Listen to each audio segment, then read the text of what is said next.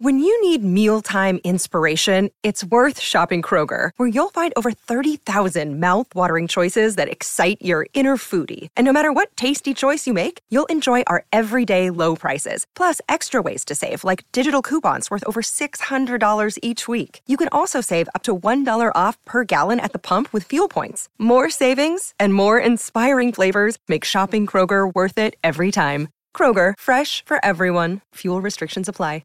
Welcome into the Hard Count, the People's Show. For every single thing that you know and that you love about college football, it happens here on a daily basis. Nick Brake doing the heavy lifting. You can help drive the show by subscribing to the channel. Folks, if this feels a little bit different, it's because we are live as can be.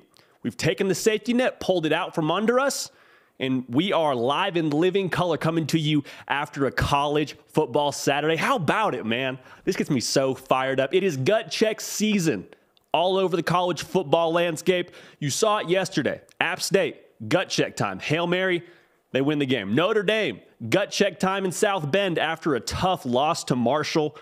Cal comes into town and just about Hail Marys them, but they got it done. All over the country, folks, teams are taking shape.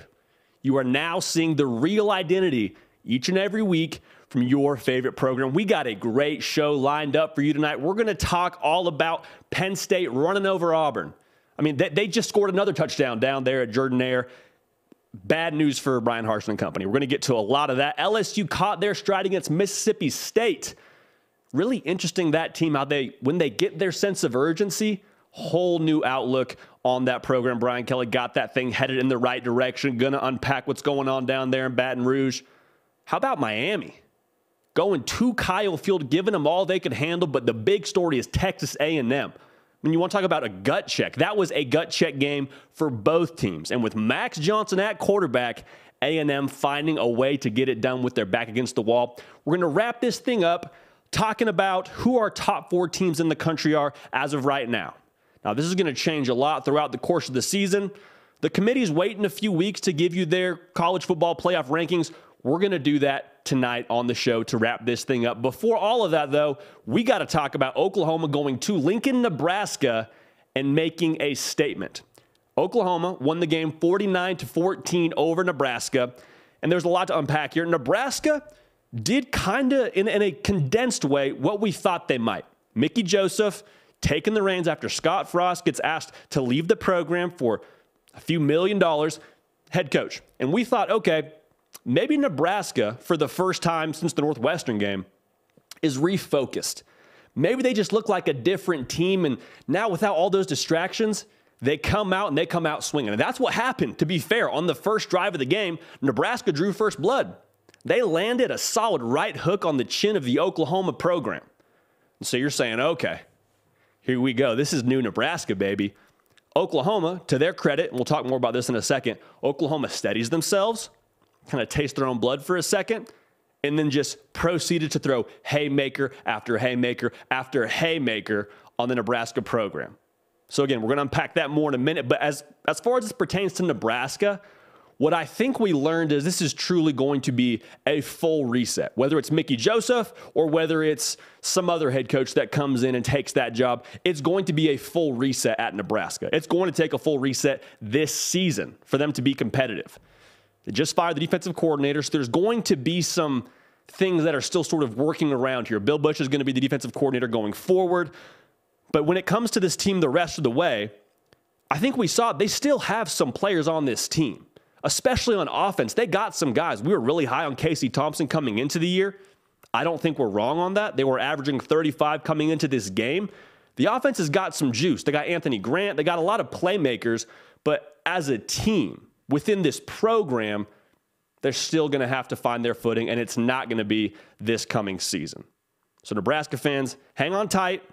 I think help is on the way. I think whoever you get in there has a chance to do a lot with the talent in this locker room.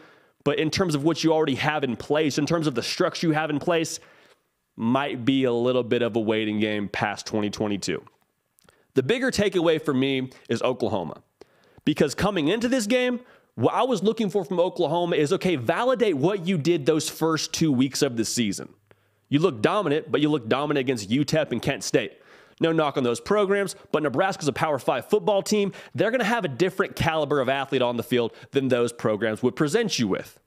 So for Oklahoma, the fact that they were able to, one, handle momentum going against them for the first time this season, steady themselves, and then proceed to play their game tells me a lot about the maturity of this team.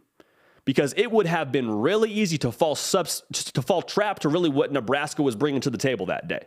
Because Nebraska had nothing to lose, was in wounded animal mode, and a wounded animal, right before it takes its last breath, this is morbid, but hang with me, right before that animal goes, it gives one last solid kick. And that's what Nebraska did the first drive of this game. They gave their last solid punch, last ditch effort at Oklahoma, and Oklahoma took that and then went forward and played their game. The thing I was impressed by was Oklahoma didn't really have to adjust too much.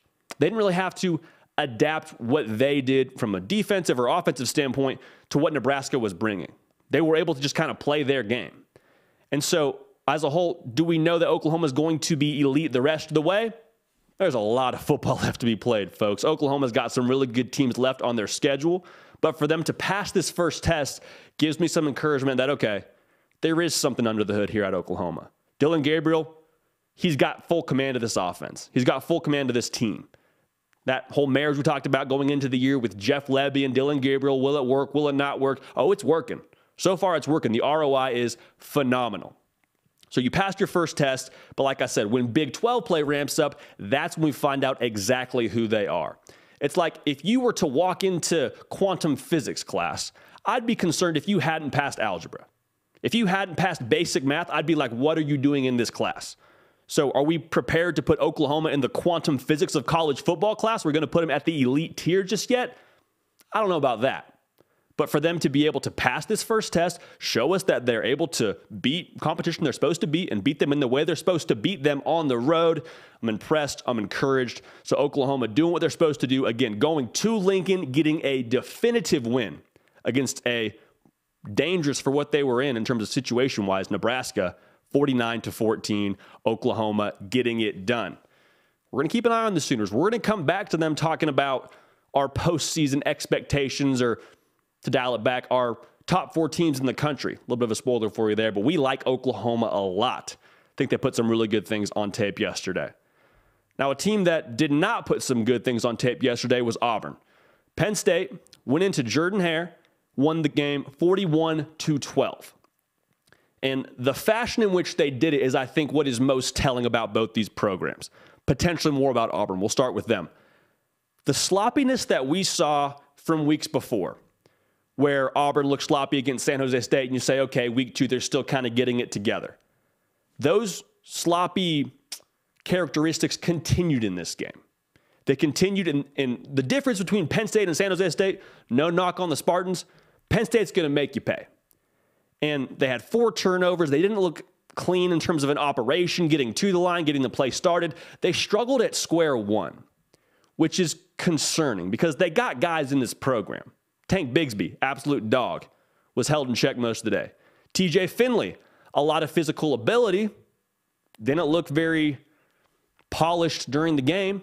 And there's a lot of these things that happen for Auburn to where you continue to look at this and you say, okay, you look sloppy in the game, but I promise you, before it happened in the game, it happened behind closed doors at Auburn. Meaning this coaching staff, I don't know what needs to happen, but there needs to be something in where they're putting their foot down and saying, listen, this cannot be the way we present ourselves as a program. Because there were so many things that you could link to discipline or way of doing things, whatever it is. The way that Auburn went about this game on Saturday points a lot to their coaching staff. And when you look at the coaching staff, it's hard to look anywhere else besides the head coach, the man who's in charge of running the program. So for Brian Harsin, the seat is getting just ever so slightly a little bit more toasty week in and week out because the schedule doesn't get easy for Auburn. I mean, you still have to play Georgia. You still have to play Alabama. You still got to play A&M. Auburn's schedule the rest of the way, Penn State's just the start of your problems. One of the biggest things that I noticed was the way that Auburn lost at the point of attack. That front 7, time and time again, was getting blown off the ball. Even if it wasn't a 7-yard gain, even if it wasn't a first down, just a 2-3 yard gain, they were still getting pushed a yard or two off the line of scrimmage. It's hard to win a game when your big boys can't stand up to the attack of what the other team's bringing on the offensive line. And Penn State, to their credit, just had their way. So that's what we'll start with them. They won the point of attack. Nick Singleton had a day. Him and Katron Allen carried the load. Nick Singleton went over 100 yards for the second week in a row, and he just adds so much balance to this program, to this offense even more so. Because over the last year or so, that was one of the main concerns, was a lot of players, a lot of ability. They're going to recruit well. James Franklin's a great program. But if you can't run the ball, it's hard to get anything started. Because when you can't run the ball, defenses can key on your quarterback and make him uncomfortable as much as they want to, because they're not worried about you running the ball. They're not worried about you dictating your tempo to them. And for Penn State to now be able to say, we can run the football at you, play after play after play, first and second down, we can hand the ball to Singleton, we can hand the ball to Allen. You know how much easier that makes Sean Clifford's job? For his 92nd year playing quarterback for this team, he was really efficient yesterday. I think it was 14 of 19, looked comfortable for the most part, didn't have to do too much, averaged right around 9 yards of completion. His job got substantially easier dealing with 3rd and 3, dealing with 2nd and 6. Just situationally, Penn State is at such a better place with the run game the way it looked yesterday. I mean, a season ago, they were not nearly as efficient as they were yesterday. So Singleton and Allen both adding a whole new element to this offense. We mentioned it a little bit in terms of the defense for Penn State, but they were playing sideline to sideline with no seatbelt. They were flying all over the place yesterday against Auburn. And it showed with those 4 turnovers they forced, a lot of them were just havoc turnovers, meaning they were making that quarterback uncomfortable. Whether it was Finley in the first half, Ashford in the second half, it did not matter who was taking snaps for Auburn. Abdul Carter was a freak show for them yesterday. Believe he led the team in tackles. He's someone that you're going to have to pay attention to for years to come in this sport, because he's going to be a guy that you get to talk about when it comes to those postseason accolades. His name's going to be in a lot of those conversations. So I think to zoom out a little bit here, if Penn State can play the way they did yesterday against Auburn, if that can be even more so their formula the rest of the way, if they can be balanced offensively, take some pressure off their veteran quarterback, and they can be physical both on offense and defense, which sounds simplistic to say. I assure you it is not a simplistic thing to execute. They're going to be dangerous. Are they going to win the Big Ten? I don't know if I'm ready to say that, but I promise you they're going to ruin a lot of people's postseason hopes by playing this brand of football. Now, can they do it week in and week out? Remains to be seen. But I like the experience, I like the maturity, and I love the ingredient of being able to run the football at Penn State. Because they went into an SEC environment yesterday. It wasn't like that game was in Happy Valley. They went into a ruckus, hostile environment in Jordan-Hare and took care of business and dictated their tempo to Auburn. Well over 200 yards on the ground. If that can be their formula, Penn State's going to be a force to be reckoned with the rest of the season. Again, Penn State getting it done on the road at Auburn in convincing fashion, 41-12. Moving on to another cat, we got LSU playing a home game against Mississippi State. They won this game convincingly 31-16. But the interesting thing about LSU is it takes a while for them to sort of get ramped up, at least offensively. Because this is the second game we had seen against, we'll call it formidable competition, no knock against the Southern Jaguars. LSU was down 13-0 to start this game. Like, it took them a second to wake up. And the defense played great for the majority of the game, but it wasn't until they got down 13-0 till the offense kind of got rolling. And so we'll touch on more on that in a second. But the offense gets rolling. Jaden Daniels really led the charge. And that's encouraging for me to see when assessing this LSU program, because you could tell the entire team, not just the offense, the entire team fed off of Jaden Daniels. He didn't light up the stat sheet, was solid through the air, ran for around 90 yards, so really his legs did the majority of the work. But the touchdown that he ran in, and he gets up, I think there was a late hit in the end zone, team's fired up, he's got that blood running down the side of his eye. That just told me so much about Jaden Daniels and the way this team responds to him. Because that was sort of the turning point in the game. Once they punched that one in, it was all LSU the rest of the way. And like I said, the defense held it down, but when the offense started to get that sense of urgency, when it was like, okay, it's time to play now, that's when LSU is going to be a problem for you. And to have a quarterback that can lead the charge, to have a quarterback be the catalyst for LSU going forward, might be jumping the gun. I haven't seen LSU have a guy like that at quarterback since Joe Burrow. Now, are we saying Jaden Daniels is Joe Burrow? Of course not. Joe Burrow is a generational talent. But to have somebody that you feed off of at quarterback, to be the guy that puts the foot on the gas and forces the issue for your program, can flip the on switch for your program, that's a big deal. That's an enormous luxury for Brian Kelly and company to have. Now, the defense, to talk about it again, they had 4 sacks, 8 tackles for a loss. They were flying all over the place.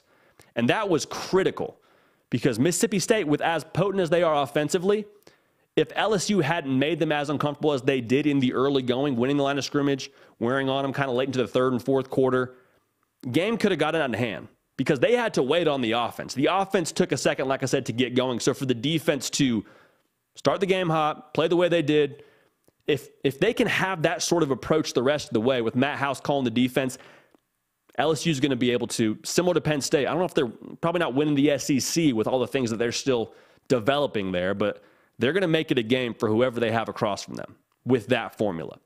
So let's zoom out a little bit here, talking about LSU. It can't be a thing where you have to rely on the external circumstances to get you going.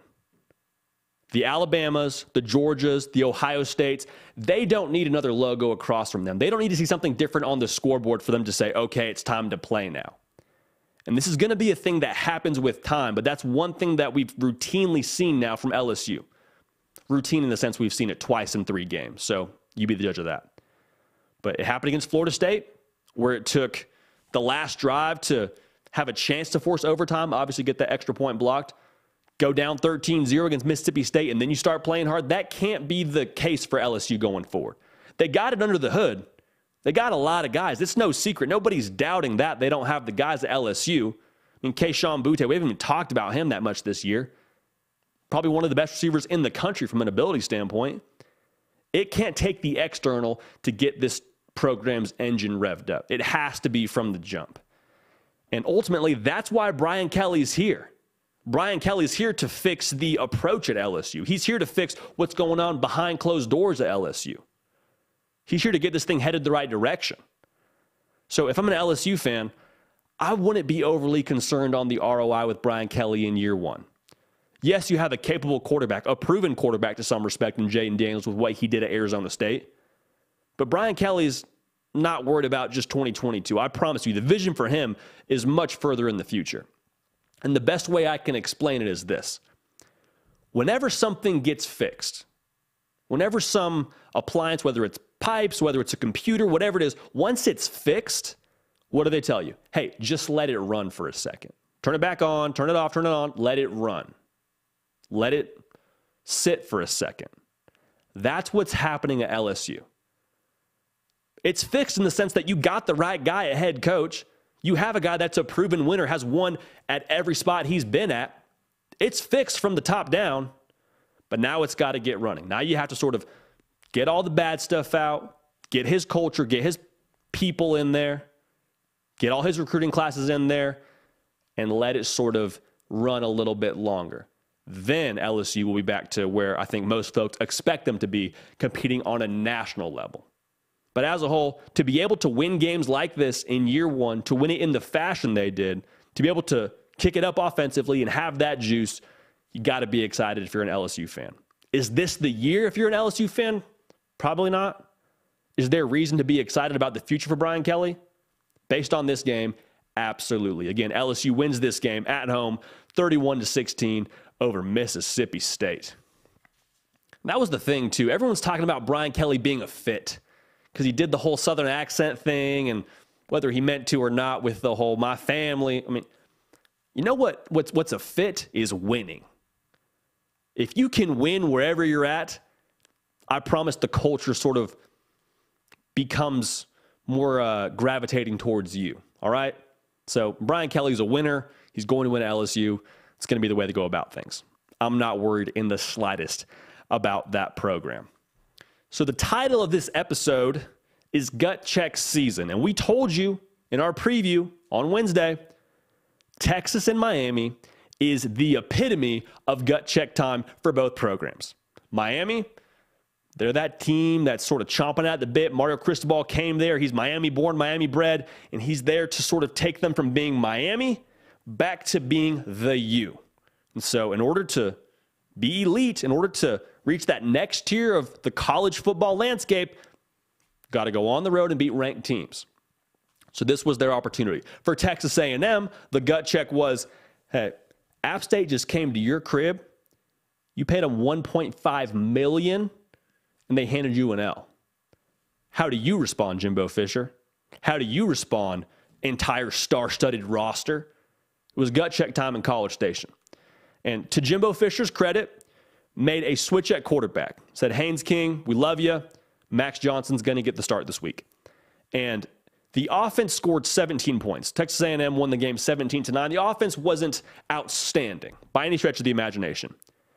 But just from an eye test, just from watching Haynes King run the offense and watching Max Johnson run the offense, it is a much more calculated, it is a much more competent, I would venture to say even a more confident operation for A&M on the offensive side of the ball. I mean, Max Johnson didn't light up the stat sheet. He was something like 10 for 20, 140 yards and 1 touchdown, no picks. Folks, that last stat is very crucial. No picks. They weren't giving the football game away. I mean, they were doing what they were supposed to do offensively and not giving the game away on that side of the ball because they got dudes on defense. I mean, A&M only allowed 9 points bent and didn't break. We'll get to Miami here for a minute. I was really impressed by what they did on the defensive side of the ball. I mean, we just talked about A&M's offense a whole lot, but Miami forced the issue. I mean, pressured all day long. That front four was hellacious for the entire night. I mean, going into a tough place to play in Kyle Field, I was really impressed by the push they got up front. And then offensively, if you had told me, hey, A&M's going to score 17 points and Miami's going to run the ball for 175 yards, who you taking? If you had told me that on Friday of this week, I would have emptied out my bank account and put all of my life savings on Miami money line. Now, thank goodness that didn't happen because I'd be a broke boy, even broker than I am right now. Miami was so good offensively, but they couldn't finish. It felt a lot like if you're playing basketball and you're trying to establish position in the paint. You're posting up, you're knocking around, you're throwing elbows, and you're catching the ball in the paint with a chance to score. All you got to do, turn around, right hook, you got to finish. Miami caught the ball in the paint a lot. They were in the red zone a lot, but they traded threes for touchdowns. Can't do that. Elite teams finish in the red zone. So for Miami, they're going to take a look at themselves in the mirror this week and reassess a lot, but I think the theme that we thought about Miami going into this year is kind of held true. They need a true playmaker on that side of the football. They need to have a true alpha at wide receiver. And I know Xavier Restrepo is out. Sounds like he's going to be out for the foreseeable future. I think 6 weeks is what Mario Cristobal said, but they got to have somebody else step up because on that final drive, Tyler Van Dyke delivers a great throw on that out route right through his receiver's hands. They couldn't challenge deep all night, and that's why I think ultimately you saw them have the result they did offensively. 9 points is not going to be good enough. But in terms of line of scrimmage, got a great push on both sides, was really impressed with that. For A&M, to talk about the bigger picture for them going forward, still have real issues. You still have real issues. You can't expect to score 17 points a game going forward. As good as this defense is, to get to where they want to go long-term, to play for national titles, to play for the SEC, to play in New Year's Six Bowls, all of that, you got to have something else figured out offensively. Now, will they take steps forward with Max Johnson? I would imagine so. Do they have playmakers all over the field? Devon Achane? Again, I think with the right circumstances, with the right game plan, he has the opportunity to be one of the best backs in the country. You saw that flash last night. Aniyah Smith, a playmaker to say the least. Evan Stewart didn't play last night. When they get him back, he's a baller. They got so many guys within this offense.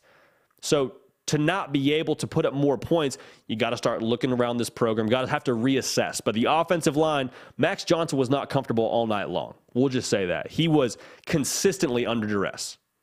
And so for A&M to get where they want to go, you got to shore up the trenches. Otherwise, it doesn't matter who you got playing quarterback.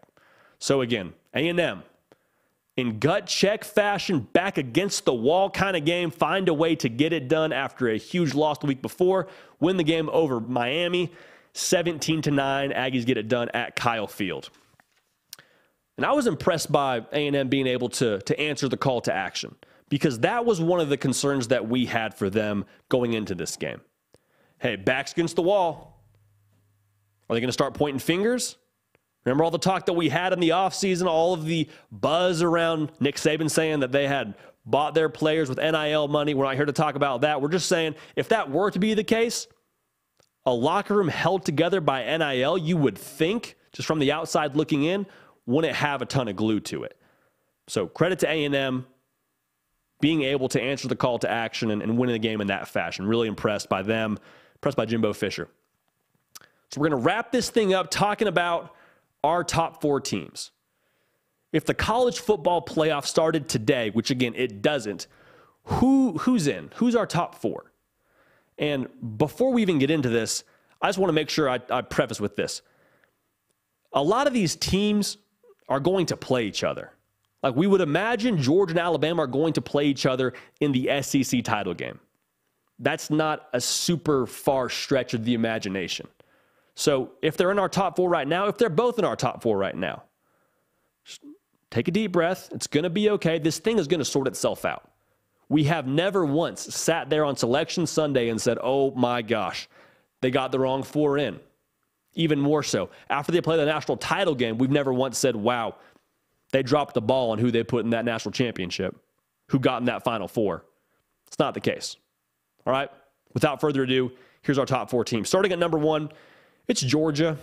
Like, let's just call a spade a spade. It's the Georgia Bulldogs. They are the most dominant team in the country to this point. I think a lot of us have a hard time forgetting what they did to that Oregon program in week 1 of the college football season in Atlanta. They took care of South Carolina yesterday. We need to start being ready to have this Brock Bowers for Heisman conversation. I understand Stetson Bennett for Heisman is going to get a lot of buzz too. Brock Bowers is a created player. And I don't think there is anybody in the country that is going to be able to match up with him one-on-one. Folks, they called a reverse on the goal line to their tight end. Usually you call a reverse to your fast guys. You call the reverse to your slot receivers, to your running backs, to your slashers. They called a reverse to their tight end. If that doesn't tell you how freaky a guy like Brock Bowers is, I don't know what does. Stetson Bennett looks in total command of this offense. Defense doesn't look like they've taken any step back by any stretch of the imagination. I think they're going to get tested by someone else down the line. Hard to say who it is just yet. But when Georgia's on their off day, when they don't bring their A game to the stadium, can they win ugly? We've seen a couple of these programs within this top 4 win ugly already. I'm curious to see if Georgia ever has to win ugly, because it's my belief that championship teams always do. So that remains to be seen. But Georgia is our top team after week 3 in the college football season. Looking at number 2, the Ohio State Buckeyes, a team that have won ugly so far. They beat a Notre Dame team that was ranked pretty high at the time. I'm not knocking them for that win right now. Say whatever you want about Notre Dame. I know they lost to Marshall. I know they barely got out of the game against Cal with a win. I don't care. Notre Dame brought their A game to Columbus, and Ohio State was able to find a way to win without their fastball. No Jackson Smith and Jigba, still found a way to win. In terms of what they did in week 3, they scored 77 against Toledo. That is illegal in most states, what they did to that program. CJ Stroud is continuing to progress as the guy. There's nothing super concerning about Ohio State just yet. And again, they haven't played a ton of elite competition just yet, but the way that they beat Notre Dame, I just can't get that out of my mind. It's a really quality win, more than a lot of these programs can say at this point in the year. Ohio State, number 2 for us at this point in the season. Now at number 3, we got the Alabama Crimson Tide. They took care of business against Louisiana Monroe. The reason they're at number 3 and not number 2 for us, we saw some chinks in the armor against Texas. Now, Texas may be a great football team. Remains to be seen what they do the rest of the way. But Alabama was favored by 20 points in that game. And if Bryce Young's not on the sideline for the Crimson Tide, we may be talking about Alabama having one loss right now. So, with that being said, they have some things in the secondary that I'm still not 100% sold on for when they play that elite competition. I think we'll learn a lot more about them as the season progresses. But it's hard to forget the way that Texas was able to just 50-50 ball them to death. I mean, Xavier Worthy running wide open downfield, drops a touchdown that really could have set the whole place on fire at DKR. Like, there's some things within this program that I think still need to be addressed. Will they address it? Well, they got the greatest coach of all time running their program, as they like to say. So I think they'll probably be just fine. But Alabama, to this point, won every game they played, obviously, won convincingly outside of the Texas game, but they're number 3 for us. Now, this is the game that the team, I think, that will probably get the most pushback on. A lot of you have Michigan probably as your number 4 team in the country. I have Oklahoma.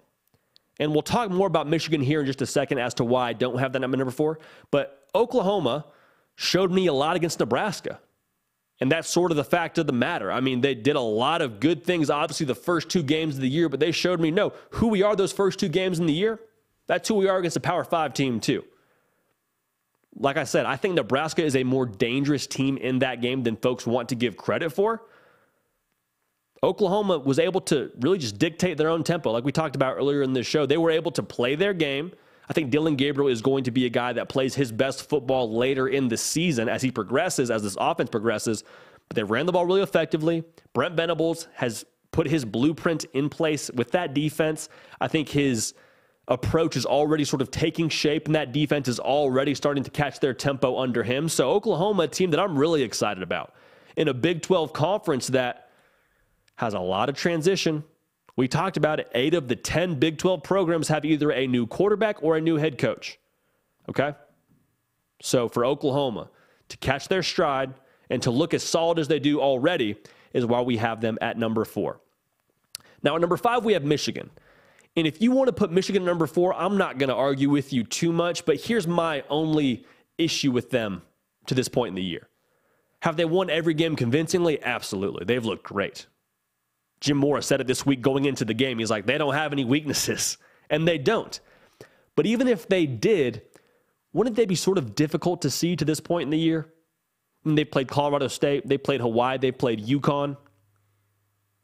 Folks, those 3 programs are arguably among some of the least in college football right now.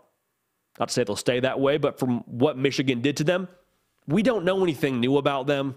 There's nothing that we've been able to glean about Michigan going forward just yet.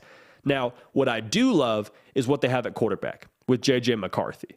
I mean, I think that offense will take new strides, and they're going to need to take new strides to get back to the Big Ten championship and to beat Ohio State and all that. But with J.J. McCarthy at quarterback, there is a whole new possibility on offense. The whole new world if you're into Disney. That's kind of the whole reality right now at Michigan. Because on the defensive side of things, let's call a spade a spade. You lost 2 NFL caliber edge rushers. It's not your fault, but if your defense takes a small step back to get back to where you were, you would imagine you need a slightly more adequate effort on offense. All right, so you're going to have to probably score more points. Now, Michigan, a team that very much so will force the issue in the Big Ten. I fully expect them and Ohio State to play at the end of the year with unbeaten records. So we'll see what happens there. But as of right now, just based on their competition, we're going to go ahead and put them at number 5.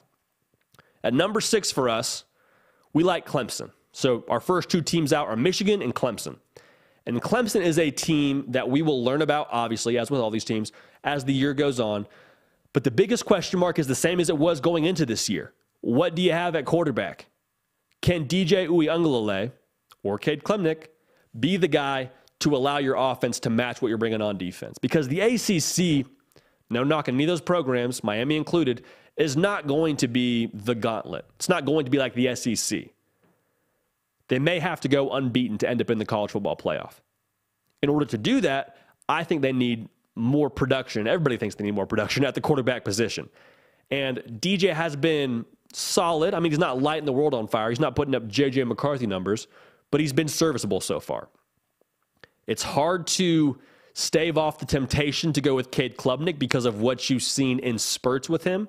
And kind of similar to what we talked about with Michigan, just the idea of playing a Cade Klubnik and what he brings vertically is obviously a little bit appealing. But Dabo's been pretty transparent, especially in ACC Media Day, saying, no, DJ's our guy. We're going to roll with him. So we'll see what happens there, but it all centers around the quarterback because the rest of this roster, especially on the defensive side of the ball, is really, really good. Really, really good. I mean, DJ, if he can play just marginally better than he did a season ago, where he threw 10 interceptions and 9 touchdowns, and if they can have some of those skill guys continue to step up and just be ever so slightly more productive, Will Shipley, a guy that's had great ROI at this point in the year, they're going to be okay. So for them, the money's going to be made later in the year. Again, I think they need to go undefeated to make the college football playoff, but Clemson, as of right now, is our number 6 team in the country. Golly, I'm fired up. This was a blast. We went live. Nick, we went live, and I think we still have our jobs, from what I understand. I guess we'll find out after we get off the air here. But, folks, if you haven't yet subscribed to this channel, would encourage you to do so. We are at about 16,990-something at the time of us going live. Stop what you're doing right now. Click the subscribe button. Cost you absolutely nothing. It helps us to do more of what you would like to see on this channel. And going forward, we're going to try to do a mailbag. We're going to try and do a mailbag. Also going to try and do a party section, meaning in the live comment section. We can do it tonight. We're going to do it going forward. You can ask a question. We're going to answer it live. So there's not going to be this whole prep, notes, whatever. I get a chance to really think about what you're saying and give you a super calculated response. It's going to be us having a conversation live on air, talking about what you want to talk about. I would also be remiss if I didn't mention we're in podcast. So whether you like Apple or Spotify, we're there for you. You can listen to the hard count during drive time or whenever you choose to consume it. But again, y'all watching this show, y'all contributing in the live chat, y'all contributing in the comment section, you liking, you subscribing, all of that is what makes this operation go. That's what makes this so fun for us. College football is very much so a fan base driven sport, and that's what makes it different than every other sport in existence. That's what makes it different than the NFL. That's what makes it different than the NBA. The passion and the fan base and the way that you're tied to your program is why we love this so much. So contribute to this program. We're going to make sure we hold it down on our end. All right? We appreciate you tuning in. We're going to keep the party rolling, and we will see y'all next time. Another day is here, and you're ready for it. What to wear? Check. Breakfast, lunch, and dinner? Check. Planning for what's next and how to save for it? That's where Bank of America can help. For your financial to-dos, Bank of America has experts ready to help get you closer to your goals. Get started at one of our local financial centers or 24/7 in our mobile banking app. Find a location near you at bankofamerica.com/talktous. What would you like the power to do? Mobile banking requires downloading the app and is only available for select devices. Message and data rates may apply. Bank of America NA, member FDIC.